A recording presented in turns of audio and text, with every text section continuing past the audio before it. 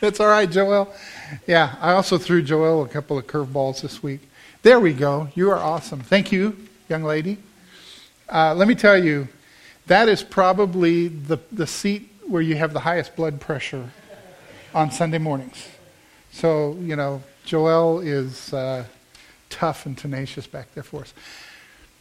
We've been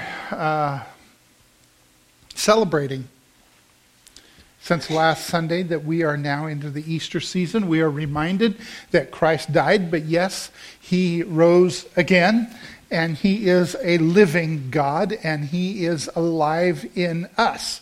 And so this season and this series that we're going through is looking at life alive. And this morning we're going to look at how there is life after sin. So as we think about what might have happened during our week or over the last month or even in the last year, a couple of years, or maybe you go, my whole life shows all these marks where things went wrong. People did the wrong kinds of things to me. I made bad decisions and my life is just pockmarked by sin. I'm reminded that in our culture, we don't talk about sin much anymore. We talk about people who made mistakes. We talk about making bad choices. We use that kind of vocabulary, those kinds of words. And sometimes it's helpful for us just to be really honest and brutal and blunt and say, what happened there, that was sinful. And then we can address it in the way God chooses to address it. And it's not just about correcting the bad decision or undoing or getting a mulligan, to do it over again, a do-over. But it's about something that was really damaged and harmed being forgiven and renewed and revived and resurrected.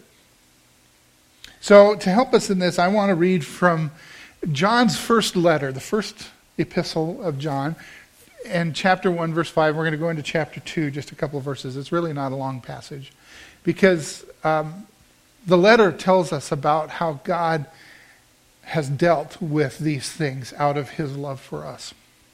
This is the message we've heard from Jesus and now declare to you. God is light, and there is no darkness in him at all. So we are lying if we say we have fellowship with God, but go on living in spiritual darkness. We're not practicing the truth. But if we're living in the light, as God is in the light, then we have fellowship with each other, and the blood of Jesus, his Son, cleanses us from all sin. If we claim we have no sin, we're only fooling ourselves and not living in the truth.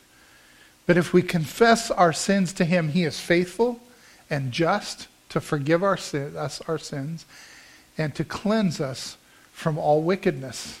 If we claim we have not sinned, we are calling God a liar and showing that his word has no place in our hearts. Dear children, I'm writing this to you so that you will not sin. But if anyone does sin, he has an advocate who pleads our case before the Father. He is Jesus Christ, the one who is truly righteous. He himself is the sacrifice that atones for our sins. And not only our sins, or maybe I should emphasize that differently, not only our sins, but the sins of the whole world. Amen. When you come to church and you go, man, pastor's preaching about sin, and you just go, wow, this is either going to be really hard for me to take, and I'm going to just keep my head down, because I know what I've done, and I wonder if he knows what I've done. Or maybe you come in here and you go, man, I'm really glad that I am not that person anymore, or I'm glad I'm not the kind of person who needs forgiveness of sin. You're probably both going to be a little uncomfortable today. I'm sorry. We have this thing in the world where we live, like I said, where we don't really call it sin. We make mistakes, we make bad choices, and we pay consequences for bad choices. But we rarely hear in our culture, when you're out there in the world around us, that people say, well, I sinned. I certainly don't like to say that. I don't like to own up and go, you know what I did? I think that was a sin. So we just don't sin anymore.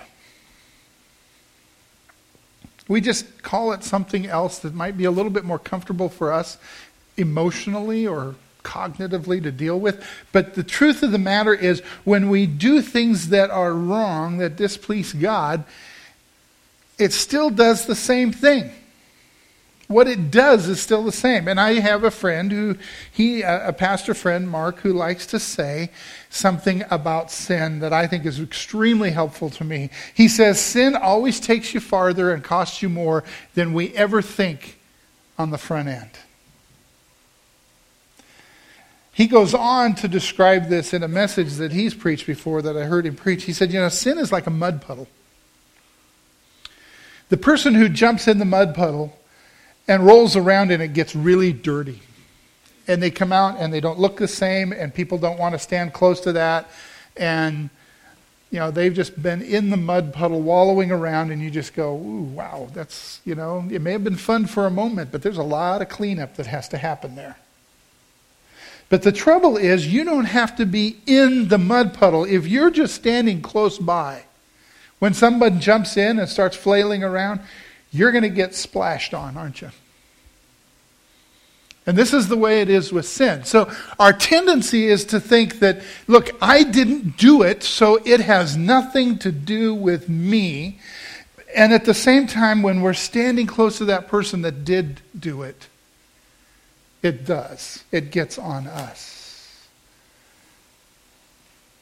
If you're the spouse that didn't cheat, sin still affects you, doesn't it? If you're the employee that kept their integrity and didn't fudge the numbers, it still affects you, doesn't it? If you're the student that didn't cheat on the test, but others in class did, changes things for you, doesn't it? Especially if they grade on a curve.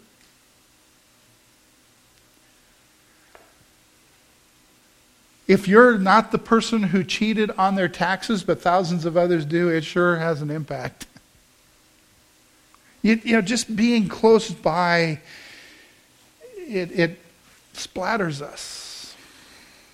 Let alone when we're the one who jumps right in and goes, I'm going to do this. And here's the other lie that we believe, is that I can jump in and do this, and it's just me, or me and him or her, and it has nothing to do with anybody else. One of the things that kind of drives me nuts in our culture is when I hear people talk about privacy and they say, what goes on in my own home or in my own bedroom has no impact on anybody else. And I go, are you kidding me? You might think that, but as you live that out in your life, it changes you. And as that changes you, it changes me and our society. And you can't make that claim. Nobody is that isolated that they can say, I can do whatever I want and it doesn't have anything to do with anybody else at all. It always takes us farther and costs us more than we think it will. And then here's the real twist. This is the real kicker when it comes to when sin happens around us or to us or by us, is that it takes us farther and it costs us more, but on the front end, it always looks appealing. It always looks like a better option. Let's be honest.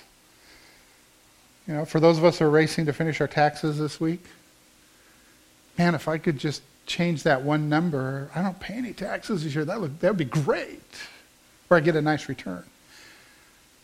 For, that student sitting there in the test and going, man, I did not study this, but I could at least get a C if I look off of my neighbor who probably did study.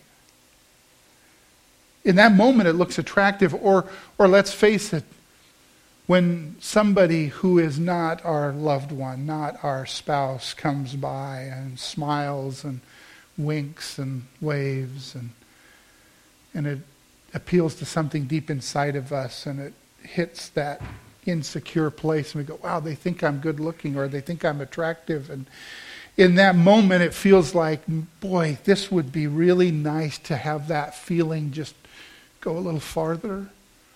And then it takes us into places that just cause all kinds of heartache and damage. Takes us farther, costs us more.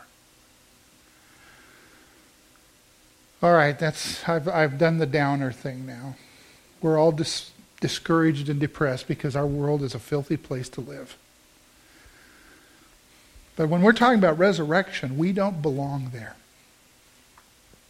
And so for you, wherever you're at, whether it's done by you or splashed on you, I don't care. You don't belong there. You were not created and crafted by God to live with that in your life. And you don't have to. You don't have to. So here's the thing. As we read this passage where John is writing this epistle, and he talks about how Christ has done this incredible thing, and it changes the reality that we live in. And he says, if we claim to walk with Christ, we walk in the light, not in darkness, because in him, what did it say? How much darkness is there? Anyone remember? In him there is no darkness at all. There's no shadows. There's no shade. In Christ, there is light and there is no darkness. In the world around us, though, we notice that there is light and illumination and we can see things, and then there's darkness, and the darkness just can be at times inviting, because I could hide there. I could gain some cover there. I could be overlooked there. But in the darkness, there's nothing to see, and so I will stumble there, and I will fall there, and I could be a victim there in the darkness. And that is not what Christ does. Christ comes to shed light. I didn't add it onto our screen, and some of you have probably seen this before, but there are satellite pictures from outer space of the world at night, different parts of the world at night. And if you look at a satellite picture over the Korean peninsula at night, some of you have probably seen this. So South Korea, it's just lit up. I mean, South Korea is entirely developed, and it's a highly developed country, and there are bright lights shining at night. They've got all kinds of street lights and so on, and it looks really bright. And then you could literally draw a line where you go into North Korea, and everything there is dark because they don't have enough power. Things don't work, and it is a system and a country and a regime that is steeped in sin. I'm just going to be honest. It's a place where one family has dominated and pushed themselves to the point of being seen as God. And anything that refutes that is suppressed and executed and killed, including God's people. And so they paid this horrible price because their country has been wallowing in that pit. And it is physically dark because they have no money and no infrastructure to actually turn lights on. But even more importantly, it is spiritually dark there. And so you know what happens when the sun goes down in North Korea? Nothing. Nothing. They are stuck. They are hopeless. They are incapacitated because if I go outside, it's dark. I could trip on the curb and fall down and hit my head and die. So we don't do anything after dark. We don't do anything because we have no way of redressing, of handling what might happen there. So when it comes to light and darkness, when darkness really rules, we become incapacitated. And that happens physically for the North Koreans. But for many of us and for many of our friends and people that live around us, it can happen to us spiritually where I have no idea what to do because I've come to the place where I'm incapacitated. I don't know whether the next decision I make is going to make things better or worse, so I will make no decision. I'll do nothing. And John says that is not God's people. God's people walk in the light, and their way is illuminated for them, and they can keep moving. The psalmist refers to this in very same terminology when he talks about the word of God. The psalmist says, your word is a lamp to my feet and a light to my path. So as I understand your word, it somehow reveals reality to me, and I can safely move forward, at least the next step and the next step. That's light. And John says, in Christ there's no darkness at all. Everything is safe, it's illuminated, it's known. Then he goes on and he says, John says, but when we say we're without sin, but sin's still there, we're deceiving ourselves. We're not deceiving God. God knows. And oftentimes, even though we don't want to accept it, so does everybody else.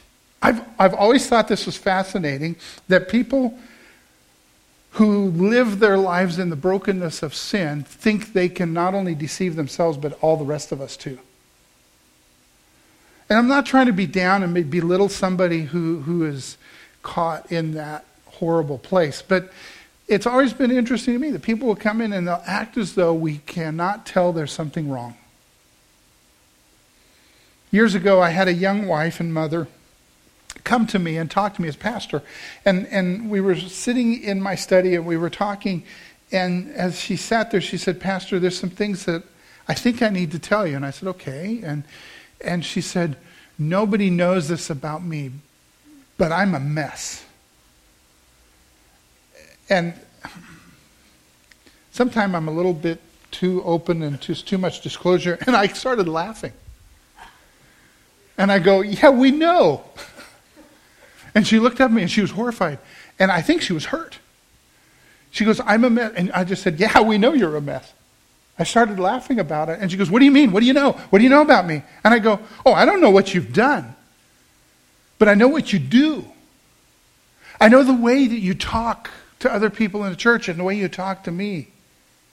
I know the way you interact. I know that you shy away from things. I know you get overly aggressive at times. And that doesn't look healthy and normal. And so when you say you're a mess, we go, yeah, we know you're a mess. We don't know why. We don't know what the exact circumstances are, and we probably don't need to know. But we can tell there are things that have happened in your life that have changed and scarred and marked you up.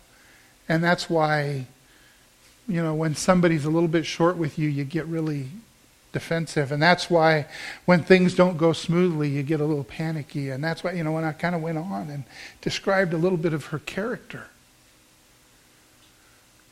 And she started just crying. She goes, do you think everybody knows? And I go, we know nothing about the circumstances. You can tell me about the circumstances, I guess. But I don't know that we need to know that. What we know is that you're broken.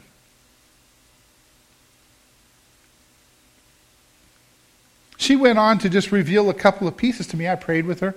She still had a lot of problems. And after I left that church and went to take another church, her whole story just kind of blew up. It blew up her marriage, and all this stuff came out. It came out in a very public way because she was in the public light to her job, and it was ugly. She didn't tell me all this stuff, and not only did she not tell me that, but she continued to believe the lie that if I keep it quiet and people don't know, it'll be okay. And it started leaking out. It just started getting away from her. She couldn't contain her sin. And it hurt her husband, and it hurt her son, and it hurt her job. She had to quit her job, and she had to make restitution. And her deceit was really deceiving herself first into thinking that I can cover it all up. I can put frosting over this, and people will think it's a cake. And it's not. So he says, John says, when we say we have no sin, we deceive ourselves. But then he flips that around. He says, but when we confess our sin, Christ forgives us and it changes us. And then he adds this piece, and we have fellowship with each other. And I got to tell you, this is the most counterintuitive idea that I could ever share with you. This idea that if we confess our sin, then all of a sudden it's okay to approach. All of a sudden we have people around us that care. Because if I tell you what I've done, I think I'm going to repel you. That was her issue. She thought, if I tell Pastor everything, nobody will ever talk to me again. In the meantime, she's learned that that's not the case. That the people who were willing to put up with the foibles and the rough edges were the people who were willing to walk with her when all of the ugly came out.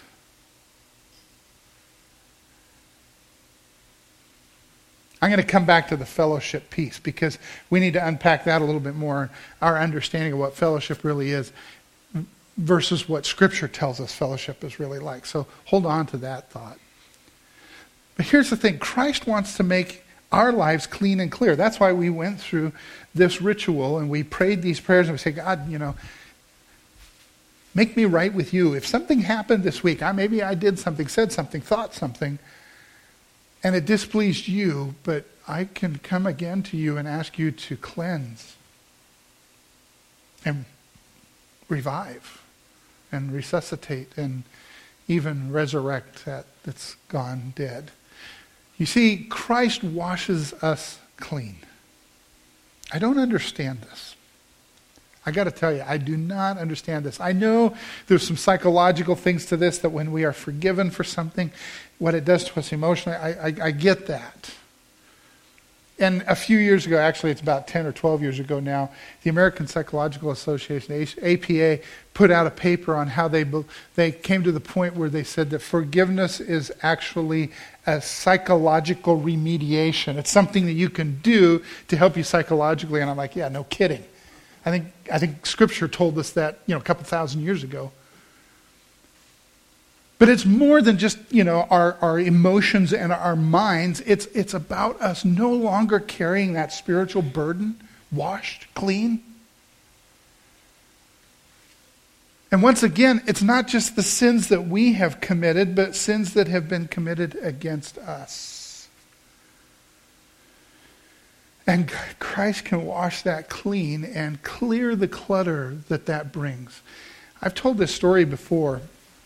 Every time I tell it, it's just like I'm standing right back there in that playground at Park School in McPherson. I was in the 6th grade, and my friend was Will Cramsey. And Will had some rough edges, and he came from a rough family, but he was one of my friends, and we played together and horsed around together. And recess was over, and we were supposed to be getting in line to go back into the classroom, but we were still out on the playground. It was a beautiful day. I can remember all the details. It's still vivid in my memory. And Will was in front of me, and somebody behind me shoved me. And they pushed me, and I didn't have a chance to look back and see who it was. We were just horsing around as middle school boys horse around. And he shoved me, and I bumped into Will, and Will staggered forward. And in that moment, I don't know what I triggered in him or what the circumstances even triggered in him. But for some reason, Will spun around without saying a word and punched me right in the face. It was the first time anybody had punched me in the face, and I was shocked. I was, more than the physical pain, to looking back, I did. My mouth was bleeding, but I don't remember hurting that much as going, what just happened here that my friend Will turned around and slugged me and drew blood? And in that moment, it didn't even dawn on me to turn around and go, who shoved me? And you should have slugged him. In that moment, I looked at him, and he looked at me, and there was anger. There was anger on his face. And we turned around and walked into class, and I got to the door, and the teacher stopped me and she said, what in the world did you do? Because I'm bleeding. And the whole time I'm sitting there going, what do you mean, what did I do? Somebody shoved me, he slugged me, I'm bleeding. And so she hauled me out of line, took me down to the nurse's office, and A lot of you've been there. You know how this feels. And then I went immediately from the nurse who put an ice pack on my nose and my mouth. I went to the principal's office and the principal. And okay, you know the code, right? You know the code. So I'm not going into the principal's office going, somebody shoved me and Will did this and that, because then things are just going to get worse. That right? That's what I thought. So I said, somebody punched me. Who was it? I'm not going to tell you. And I did that whole thing and got suspended.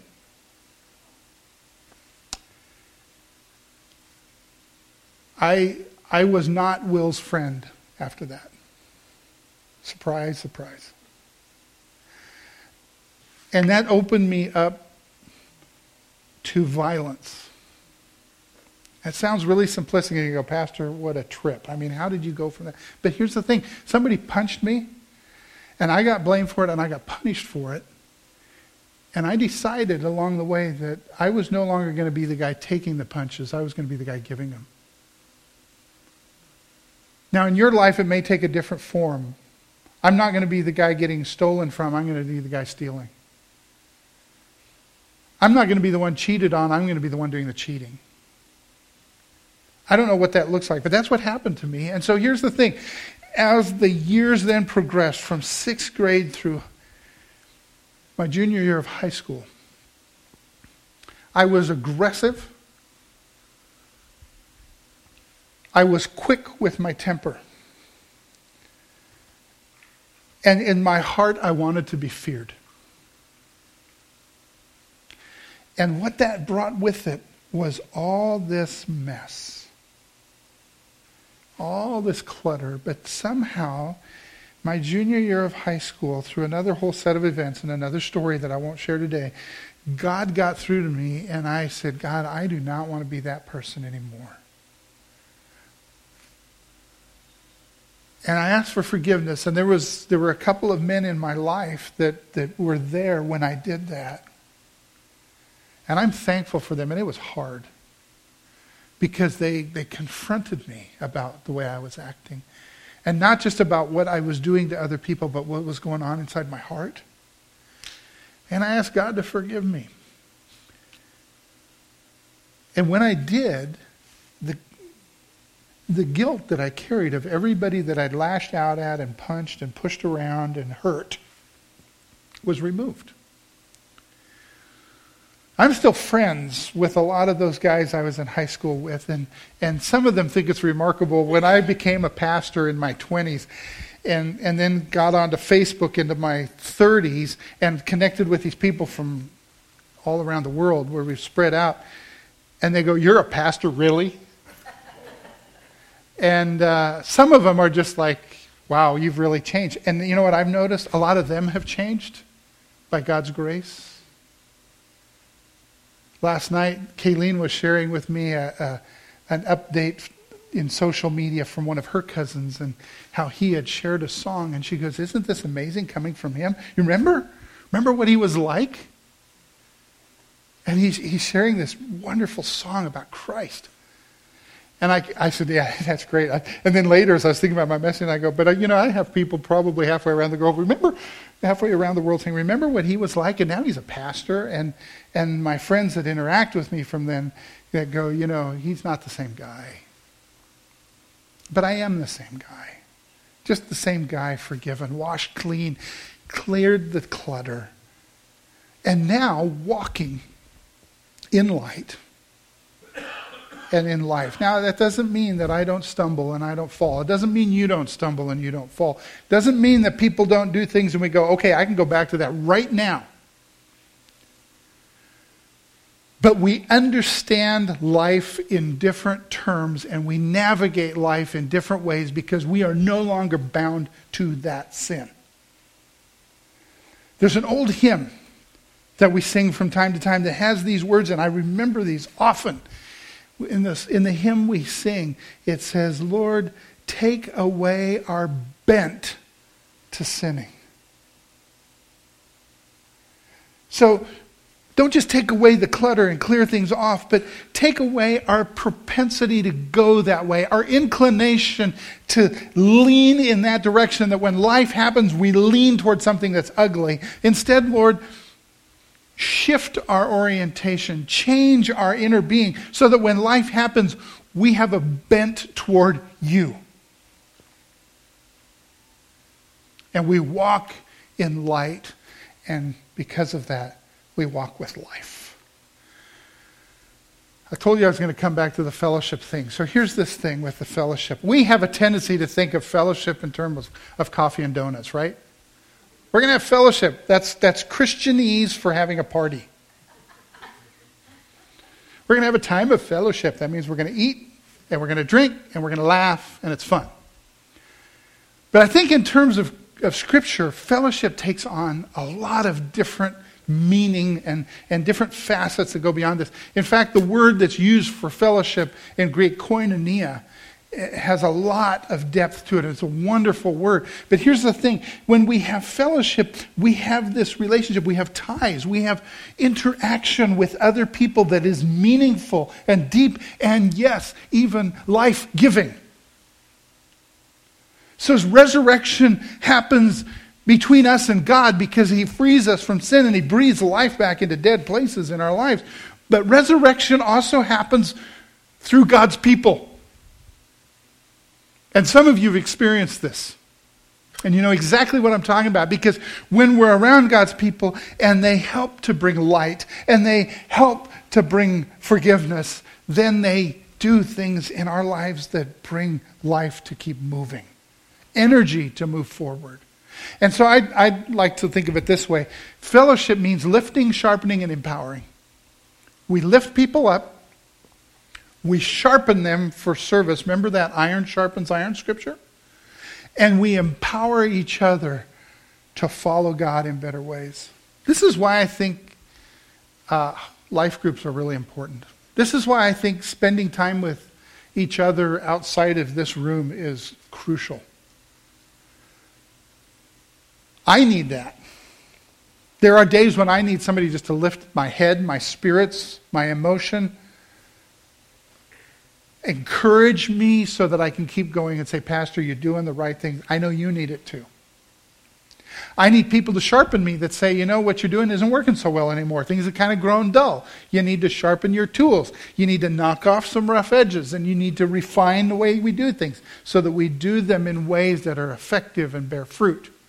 And then we all need to be empowered to be reminded by one another that we do not do this alone. We do this with the power of the Holy Spirit in us. We do this with the power of God's people allied with us, standing right beside us. And so life together helps us to really live. Life together is a life that really lives. And so here's the thing, that fellowship thing, I mean, coffee and donuts don't hurt. I mean, unless you eat a lot of donuts. And cheesecake doesn't hurt. Amen, girl. There's I'm going to digress a little bit. Thank you. But, I was sharing with my sister a while back. We were talking about having coffee, and we drink a lot of coffee. And I told her, I said, coffee is a spiritual thing to me. And we got into this whole discussion of rationalizing the theology of coffee because we just like coffee. It tastes good. And we went through our routine in the morning and how we do this, and it's part of our... But you're right. I mean, there are days when a slice of cheesecake is a slice of heaven. But it's more than that, because there are days when I can have all the cheesecake alone and be miserable. You see, the fellowship that he is saying, and we will have fellowship with one another, means that we open ourselves up to one another. There's this passage that in 1 John that I like to quote it from time to time, but I don't like to quote it widely, because I think if we started doing this all the time, it would scare me to death. But John says we should confess our sins one to another. Because there's something about going to that trusted friend who knows and loves Jesus and say, this is what I've done. This is what's happened to me. This is how I've been bent and changed and twisted. That friend can go, okay, Let's not live there anymore. Now, if we do that all the time with everybody, it gets really, really scary. I mean, who wants to be standing in line to go to the cashier at Walmart and somebody goes around and you go, hey, I committed adultery last night. I mean, nobody wants that, right? I'd be going, I think this line's a little shorter, move over there. But, with that trusted friend, with somebody that we have walked with to go, this peace in my life it just has an anchor. You cannot break those chains without the power of God and the fellowship of his people.